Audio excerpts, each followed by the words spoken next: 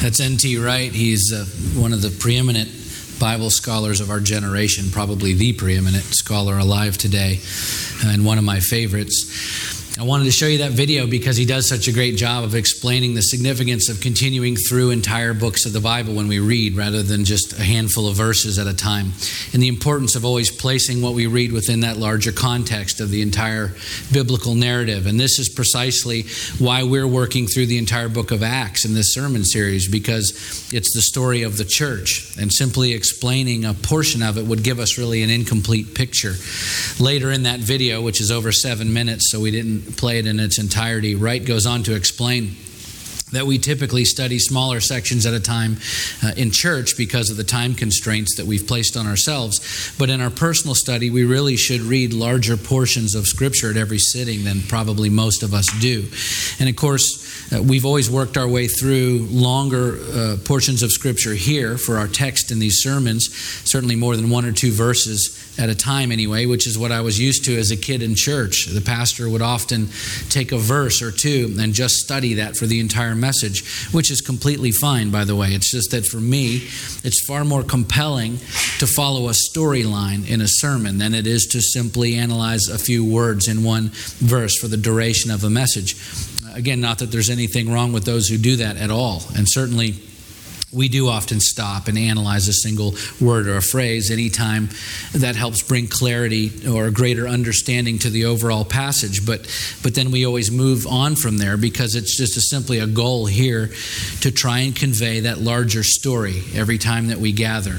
Okay, and I bring all of that up only because some have asked me recently or commented on the fact that we go through a lot of Scripture on Sundays here, and they weren't negative comments, by the way, but I just wanted to explain that why. I personally believe the most engaging and impacting sermons tell a story, and the Bible is one big, incredible story.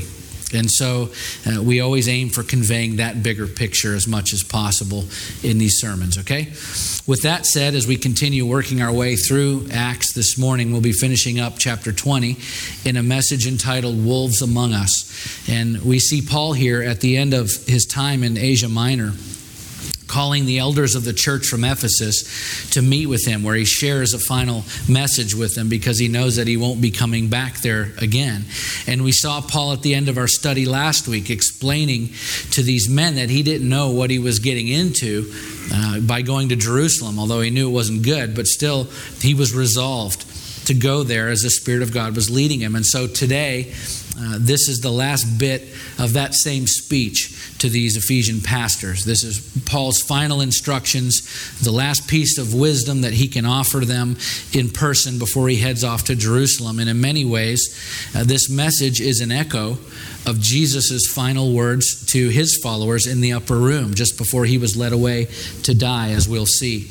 And the significance really of Paul's final words to these church leaders is the warning that he gives them, which turns out to have been completely merited. And we'll talk about that also in a few minutes. Also, it's my firm belief that this warning by Paul is just as appropriate and timely for the church today as it was in Ephesus in the middle of the first century AD when he gave it. From the birth of the New Testament church, which really begins with Jesus and his disciples, by the way, not at Acts 2, all the way through to our present day, there have been wolves among us. Wolves in the church, those men and women within the body of Christ who seek to satisfy themselves at the expense of the flock. They slake their thirst for power and influence and prominence by preying on others in the church. And so potentially destructive to the church was this threat in Ephesus that Paul decided to make it the focus of his final message to those who were tasked with shepherding the congregation, the pastors of that early church. It is my personal conviction that we're not only facing the very same perils from within the American church today, but I believe we're actually witnessing the modern day church in many instances being ravaged by the same kind of wolves that Paul warns the Ephesian pastors about. And so this morning, we're going to take some time to to consider this warning by Paul and how it translates to the church today. And maybe in doing so, we can identify some of the warning signs that may help us to avoid the fate of the Ephesian church, which is exactly where I believe much of the church is living presently in this culture. Okay, so let's turn to Acts chapter 20, and we'll pick up the story right where we left off last week at verse 25, as Paul, he simultaneously offers a stern warning to the Ephesian pastors even as he is saying his goodbyes, okay? Verse 25. And now behold, I know that none of you among whom I have gone about proclaiming the kingdom will see my face again. Therefore, I testify to you this day that I am innocent of the blood of all of you. For I did not shrink from declaring to you the whole counsel of God. Okay, so before Paul offers his warning to these men, he says something to them about himself, which really becomes significant once you finish reading the rest of the chapter. In fact, he bookends his warning with some statements about himself that will make a lot more sense once we've read through the entire speech. So let's continue, and we'll come back to this part in a few minutes. Okay, verse 28. Pay careful attention to yourselves and to all the flock in which the Holy Spirit has made you overseers to care for the church of God, which he obtained with his own blood. All right, so often in Scripture, the congregation, the members of the church, followers of Jesus Christ, were referred to as sheep or the flock. And the elders or the overseers were leaders of the flock. They were assigned or called to shepherd or pastor the flock or the sheep. And of course, today, the term sheep is viewed pretty much in a negative light when we apply that to church people, so we don't use that description much anymore. We say believers or the congregation or church members, and all that's fine. I simply want us to be clear in our understanding of who Paul is addressing and exactly who he's referring to in this speech. Okay? So back in verse 17, we saw that Paul called for the elders of the church to come to him. And the word elders in the Greek is the word presbyteroi or presbyteros, either one, which refers to a ruler or a leader in the local church. And then later here in verse 28, as we just read, Paul refers to these same men as overseers, which is the Greek word episkopos, which means elder, overseer, or bishop. And these elders or overseers were charged with the responsibility for caring for or shepherding the flock, which is, of course, the role of a pastor. And in Ephesians 4:11, Paul writes to the Ephesian church that God gave the apostles, the prophets, the evangelists, the shepherds, and teachers to equip the saints for the work of the ministry, for the building up of the body of Christ. And that word shepherds in verse 11 in Ephesians is the Greek word poimen, which means pastor or shepherd or overseer. Okay? So all these words are used interchangeably throughout the New Testament. They're referring to the same office within the church, what we refer to as the pastor, okay? And I want to clarify that in terms of today, because Paul is here in our text, he's addressing what we would call the pastors of the church, of the Ephesian church, concerning the congregation. And that's important, and we'll see why, all right? So when Paul says, pay careful attention to yourselves, to all of the flock in which the Holy Spirit has made you overseers to care for the church of God, which he attained with his own blood. He's saying to the pastors of the church in Ephesus, be sure that you do your job, which was given to you by the Holy Spirit, which is to care for the church, for the body. Okay, and by itself, that would seem like an obvious statement to make, except for what follows it, where Paul makes it very clear why he's reminding them that it is vital to their spiritual survival that they do their job and they do it well. Verse 29. I know that after my departure, fierce wolves will come in among you, not sparing the flock, and from among your own selves will arise men speaking twisted things. Remember, he's talking to the pastors to draw away the disciples after them, okay? First of all, the warning was about church leaders. Paul was not concerned about wolves outside the church trying to force their way in. The world, everyone outside of the church, is not what threatens to destroy the fellowship of the believers at all. In fact, we already know where the rest of the world stands. historically, the church has thrived the most during the most severe periods of persecution from the world. And I've read this probably here before. Nancy Pearcey, she's a great scholar and historian, wrote, "It is a common assumption that in order to survive, churches must accommodate to the age. But in fact, the opposite is true. In every historical period, the religious groups that grow most rapidly are those that set believers at odds with the surrounding culture. As a general principle, the higher a group's tension with mainstream society, the higher its growth rate." And the research that goes along with this is fascinating.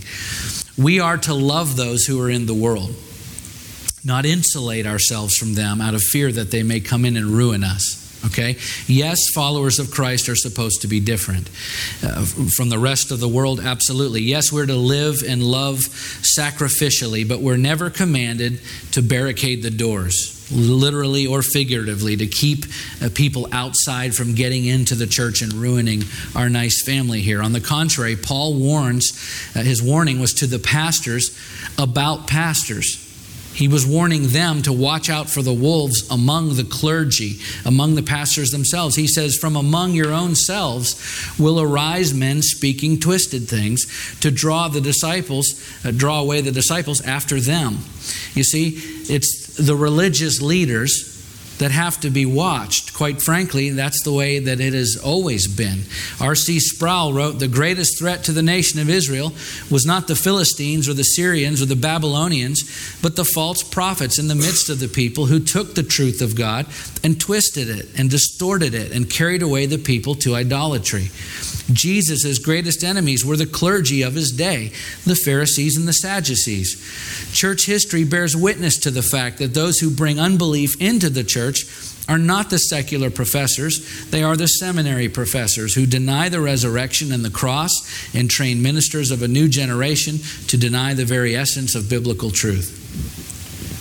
Okay, this is exactly what we see in some elements of the American church today.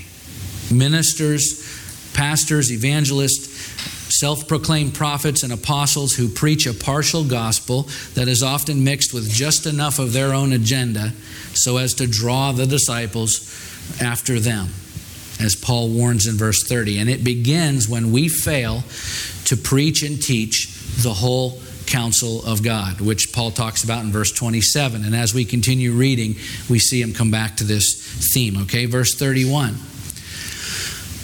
"Therefore be alert, remembering that for 3 years I did not cease night or day to admonish everyone with tears. And now I commend you to God and to the word of his grace, which is able to build you up and to give you the inheritance among all those who are sanctified." Okay, this was not only a warning to church leaders about the future church leaders, this was a warning for them to stay committed to the word of God. Because that is one way to recognize the difference between a Bible teacher and a false teacher. False teachers are never committed to the Word of God first. They're committed to their own agenda first. And they prostitute the Scriptures to support their own errant claims. And I don't know how many of the pastors that end up leading people away from the true gospel start out that way. There may be some whose intention from the beginning is to ravage the church. But what I personally believe to be a more common occurrence is when a well-meaning pastor or evangelist becomes more interested in teaching clever concepts which can be popular and inspiring rather than relying on the Word of God first for their teaching. It is very tempting as a pastor and a teacher to come up with clever concepts or philosophies and then search the Scriptures for various and random verses that we can allegorize far beyond their original meaning to fit whatever it is we're trying to convey. In other words, rather than go to the Bible and study it first and meditate on those words first and pray about that passage first, and then through the rigors and discipline of sound exegesis, which is a fancy word that means critical analysis and interpretation of the Scripture, rather than taking the time and putting the hours and work required to properly exegete or interpret a passage, and it takes a lot of time and a lot of effort, rather than doing that first and then teaching it for what it is, no more, no less. Instead of that, it can be very tempting to sit around as a creative person and think about clever and creative concepts and philosophies that we think might motivate and inspire people to action. And then we come up with something that sounds really great, and we do a bunch of word searches to find verses that may support that clever idea or thesis that we've come up with, which is called eisegesis. It's the opposite of exegesis. And we teach those ideas and concepts with a lot of scripture attached, believing that those verses, no matter how out of context they may be, validate our own ideas and philosophies about life and God and the church. And unfortunately, there are a lot of people teaching this way in churches today. Very common, and it is incredibly dangerous for the church because we want to trust our pastors for sound teaching and guidance, and yet there are many believers who are following teachings today that aren't remotely based on Scripture. And the further down that road that a pastor goes, left unchecked, the harder it is to come back to true biblical exegesis, because honestly, we pastors love to be affirmed. We love to be applauded. We love to be popular, and no one enjoys having to admit when they're wrong. And so we see leaders sometimes dig in their heels and stick to their own teaching, even when it's pointed out to them in Scripture that what they've taught is actually a deviation from the truth of God's Word. And sometimes you'll see a church leader refuse to make those corrections or to be taught by anyone else because no one likes to admit that they've made a mistake or risk their popularity even for the sake of teaching difficult passages in the Bible. And yet, look, there is a lot of Scripture that is hard, that is challenging, that is convicting, that is difficult. And to teach some of those passages with honesty and integrity can sometimes scare people away. And so it's a lot easier and it feels a lot better to just stick to a message that won't offend or challenge or convict anyone. We can end up, if we're not careful, teaching a partial gospel at best and heresy at worst. This is why Paul says to the pastors in Ephesus, I did not shrink from declaring to you the whole counsel of God. And this is why the messages at our church always follow Scripture line by line and verse by verse. Even when we pull other passages into the sermons, they always relate contextually to the main text, whatever chapter or book of the Bible that we're studying together. Because no matter how clever or creative I am, I cannot improve on God's Word. And the Bible does not require me to make that effort. The best that I can offer is to effectively communicate to you what the Bible teaches us and how that applies to us today. But the teaching comes from God's Word, revealed by the Holy Spirit.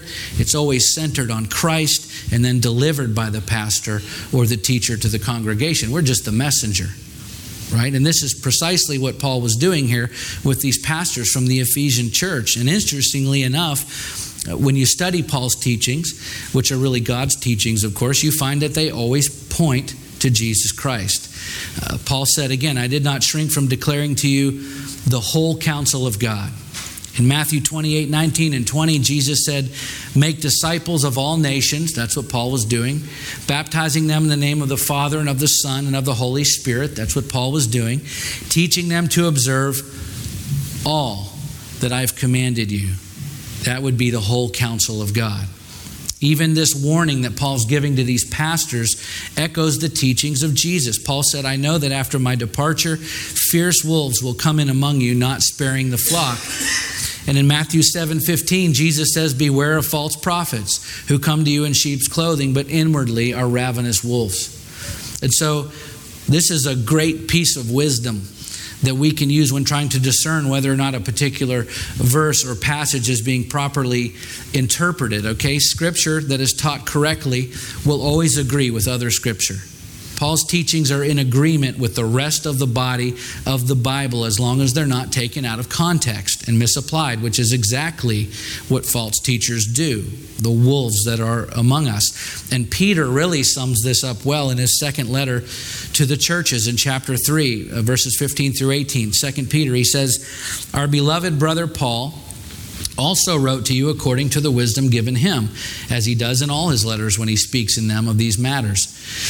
There are some things in them that are hard to understand, which the ignorant and unstable twist to their own destruction, as they do the other scriptures. You therefore, beloved, knowing this beforehand, take care that you're not carried away with the error of lawless people and lose your own stability, but grow in the grace and knowledge of our Lord and Savior, Jesus Christ. Can you see how these passages refer to each other? They're all in agreement with one another. This is how we're to study and teach the Word of God.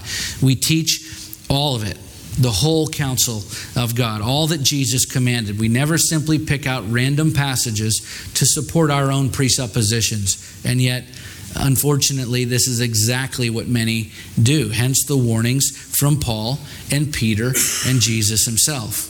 Okay? And then we'll finish out the chapter today. As we do, we see Paul again making some comments about himself at the end of this warning. And taken on the whole, it becomes clear what he's trying to communicate, the picture he's trying to paint for these church leaders by referencing himself and his own behavior over the past 3 years that he spent with them. All right, let's read it together. Verse 33. I coveted no one's silver or gold or apparel. You yourselves know that these hands ministered to my necessities and to those who were with me. In all things I've shown you that by working hard in this way, we must help the weak and remember the words of the Lord Jesus, how he himself said, it is more blessed to give than to receive. And when he had said these things, he knelt down and prayed with them all. Then there was much weeping on the part of all. They embraced Paul and kissed him, being sorrowful most of all because of the word he had spoken, that they would not see his face again. And they accompanied him to the ship. All right, so Paul makes several comments in closing his speech here about the way he's conducted himself. He says, I coveted no one's silver or gold or apparel. In other words, I didn't spend all of this time here with you, teaching you and loving you and working for you for my own material gain. I didn't do this for the money. He says, these hands ministered to my own necessities and to those who were with me. He says, we must remember the weak. And then he points to them, to the words of Jesus. Again, it's more blessed to give than to receive. In his own example, this warning is a challenge by Paul to follow his example. It's a challenge to follow Paul's example. And so Paul wasn't bragging about how godly he was when he talked about himself. His comments are there to offer a contrast between himself, the way that he ministered to them, and the way that the wolves behave. In verse 27, he says, I did not shrink from declaring to you the whole counsel of God. I never held anything back that would benefit you, that would make you healthier. In verse 33, he says, I coveted no one's silver or gold or apparel. I took nothing from you for my own gain. In verse 35, he says, we must help the weak and remember the words of the Lord Jesus, how he himself said it's more blessed to give than to receive. In other words, we have to look out for each other. We have to help the weak, just as I've shown you. And then in verses 36 and 37, we see Paul and the pastors kneel down together and they're praying and weeping and embracing each other. Everything that Paul did was to bring unity among them. And yet wolves separate the sheep from each other. They single out the weak and they prey on them. They act on their own behalf for their own gain. Can you see the stark contrast?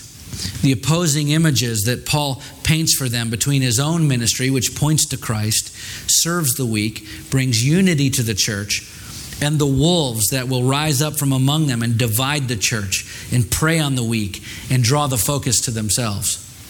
Paul says, you've seen the authentic. Now don't accept a false version. And yet people who come to church and they want to constantly draw attention to themselves. And usually they'll do that even by acting seemingly very spiritual. Those people can become wolves in the church if they're given a position of leadership. People who come to the church and they want to draw others to their own agenda. They want to start their own program that has nothing to do with the vision of the church, and they want to pull people in and pit them against other parts of the church. Those people can become wolves if they're given a position in leadership. And people come into the church and they prey on the weak and the poor and the needy, and they ask you to sign up for their program or give them money for their own personal gain. And those people can become wolves in the church if they're given a position of leadership. And of course, there are people who come to the church who meet other people and they engage in business activity outside of the church because of that new relationship. That's fine. That's not what we're talking about. We're talking about people whose desire is to leverage the congregation for money or influence or position for their own gain or their own ego. And I'm telling you, you can always tell who they are, because the moment you tell them that you're not going to give them a title or a position or a place of authority in the church, they either stir up trouble or they leave angry. I've seen it over and over and over and over again at every single church that I've ministered in, which is exactly what Paul was warning the elders in Ephesus about. He said, look, guys, watch out. Don't give them any ground in the church. Don't allow them to lead others astray. Don't allow them to go unchallenged. Don't give them authority over others in the church. Don't put them in leadership. Don't allow them anywhere near the pulpit.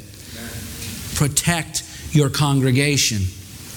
Unfortunately, and perhaps the most haunting aspect of this warning that we can now see looking back in history is that it came true. Paul's letters to Timothy, who served at the church in Ephesus about 10 years or so later, attest to the presence of false teachers who were there ravaging the church for their own gain. And these were false teachers who had come from within the church. In fact, they came from the elders themselves. And then in Revelation 2, we see Jesus instructing John to write to the 7 churches in Asia Minor, which of course includes the church at Ephesus. And in that instruction, Jesus rebukes the Ephesian church for leaving its first love. Paul's warning was realized. Thankfully, later in the 2nd century, Ignatius, a church father, wrote about a revival and a great restoration of the Ephesian church, which should give us hope today. It gives me hope for those churches who have allowed false teachers to come in, wolves among them, to corrupt their fellowship. And it should always be a reminder for us to pray for the restoration of other churches rather than simply criticizing them. Okay? That's our job, to pray for the body of Christ and for these churches and leaders who've been led astray. Okay? And I also just want to point out this morning, as mentioned earlier, there's a wonderful parallel between Paul's final meeting here with the Ephesian elders and Jesus' final meeting with his disciples, and it's pertinent to this discussion. Just as Jesus had been pouring his life into his disciples for 3 years, and then he gathered them together for this final meeting, Paul's been pouring his life into these Ephesian pastors for 3 years, and then he calls them together for this final meeting. And Jesus told his disciples that in just a little while they would see him no more. And they were mourning that together when he told them that. Paul tells the Ephesian pastors that after that day, none of them would see him again. And they were mourning that together as well. Jesus talked about the one among them when they were together who would betray them. And Paul warns the elders about the wolves among them who will divide the church. And at one point earlier in Luke 13, Jesus said to his disciples, "Nevertheless, I must go on my way today and tomorrow and the day following. For it cannot be that a prophet should perish away from Jerusalem." And earlier in Paul's speech to the elders, he says, "Behold, I'm going to Jerusalem, constrained by the Spirit, not knowing what will happen to me there, except that the Holy Spirit testifies to me in every city that imprisonment and afflictions await me." And just as the disciples stood at the Mount of Transfiguration, looking up into heaven as the ascended Christ was leaving the earth, the Ephesian elders stood on the shores of Miletus watching Paul's ship sail away, knowing they would never see him again in this life. Paul's life, his ministry, and even his death echoed that of Jesus Christ in so many ways. This is an example for us to follow, and it's what Paul was trying to communicate to the pastors in Ephesus. We are to model our lives and our ministries after Jesus Christ. Lives and ministries that are, yes, full of love and sacrifice, uncompromising truth and blessing and fulfillment. And we certainly do see that, by the way, in many churches today in our country. And yet there seems to be this common assumption currently among those who blog and commentate on the church that because some of the current statistics show the church in America in decline in terms of attendance, that those numbers or that trend necessarily means that the church is doing something wrong. And we need to fix it immediately to stem the tide of people who are leaving the church and turn that trend around. And now look, I'm not suggesting at all that the church doesn't make mistakes. In fact, we don't have the time today to list all the mistakes made by the church. And every single mistake, every improper offense, every unmerited wound, every mess that the church has made and in some cases continues to make should absolutely be corrected. And where there needs to be repentance on the part of the church and its leadership, we need to repent and make things right. Absolutely, without question. However, to use adherence, attendance, the popularity of the church in our culture today as the primary indicator of whether or not the church is doing it right is a big mistake. Paul often went to cities that outright rejected him and his message, and he shook the dust from that city off of himself, and he was doing exactly what he was supposed to be doing, but he would go somewhere else. Paul was a really smart guy. He was often invited to speak at the local synagogues wherever he went by the leaders of the synagogues. Paul could have easily, the moment he sensed that the people were turning away from him and the message, he could have adjusted that message to be more palpable, more acceptable. He could have adjusted it to be less offensive and less challenging. He could have easily left some of the harder parts out and reassured everyone that, you know what, as long as we're making an effort, we're attending synagogue faithfully, we're just loving people, everybody's going to be okay because all that matters is grace and good intentions. Had he done that, I've no doubt that the church's ranks would have increased exponentially in those cities. But that's not what he did. Instead, Paul, out of a heart of compassion and love for people and obedience and love for Christ, chose to teach the whole counsel of God, including the difficult parts. And because of that, some of the places where he tried to establish churches ran him out of town. Some of them tried to kill him. Church attendance and popularity in the local culture in any given era or location should not be the sole litmus test for whether or not we're doing church right. And yet, the more the bloggers and the church analysts and the latest cool cultural icons sound off about the church, the more I see people panicking everywhere. Panicking about this trend and trying to figure out how we can placate people, how to make them like us again so they'll come back. And the most common approach that I'm seeing to fixing the problem is the extremely disturbing trend of either altering the message of the gospel so as to make it more palpable or altogether leaving parts of it out and only teaching the bits that make us feel good. And if ever the warnings of Paul and Peter and Jesus were timely for the church, they are timely now because there are wolves among us. And they're taking advantage of a fractured and confused church that is clamoring to stop the exodus of the younger generation. And instead of heeding the warnings over and over again in Scripture, we church leaders have allowed the wolves to feast on the congregation. And in some cases, we use them as a model for church growth. Right? And by the way, I'm not at all making a correlation between mega churches and false teaching, by the way. I know there are a lot of people who immediately dismiss large churches as heretical, and I couldn't disagree with that more. There are many, many very large churches who are doing an amazingly effective and scripturally accurate job of reaching and discipling people all over this country. Again, attendance should not be the determining factor of whether or not an individual church is getting it right or getting it wrong. There are a multitude of factors involved. The current cultural climate and tolerance for religion at any point in history and culture, which changes all the time. The attitude of some individuals in any given location where there's a church. Again, some of the cities were more receptive to Paul's messages than other. It was the same message. It was different, though, how he was received from city to city. Ultimately, of course, it's the sovereign work of grace by God in people's lives anyway that determines who is a part of the church and who is not, which is up to him. But for our part, times change. Culture changes. People's attitudes and preferences and perceptions and tolerances and openness toward the church and the gospel, it changes all the time. The key for the church is not to try and constantly chase the moving target of culture. The key as always, is to turn to the Word of God for guidance and the voice of the Holy Spirit for discernment in how to proceed. Always teaching the whole counsel of God in the most effective and, yes, of course, the most culturally relevant way that we can without compromise. And after that, it's entirely up to God.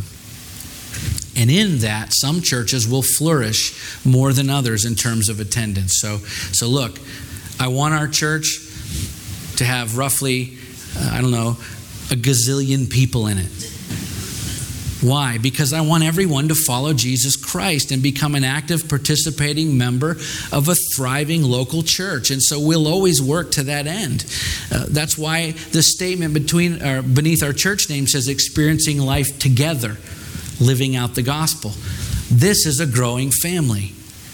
And I hope it never stops growing. And yet when it's all said and done, I must be able to say to all of you that I am innocent of the blood of all. For I did not shrink from declaring to you the whole counsel of God.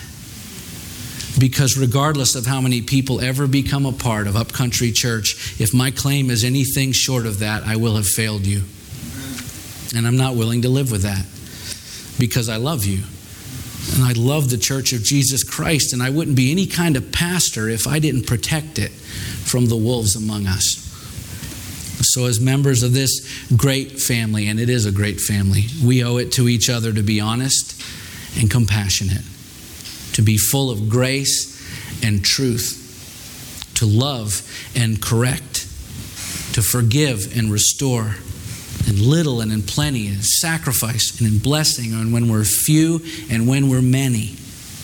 Always protecting each other, especially those who are most vulnerable among us from the wolves who will try to come in here and divide us, and they will. And I want to tell you, I have no doubt in that we will continue to grow and become stronger, because what we have here is very real. It's healthy, it's authentic, and it's being built on the whole counsel of God. Amen? I love you guys. Let's pray.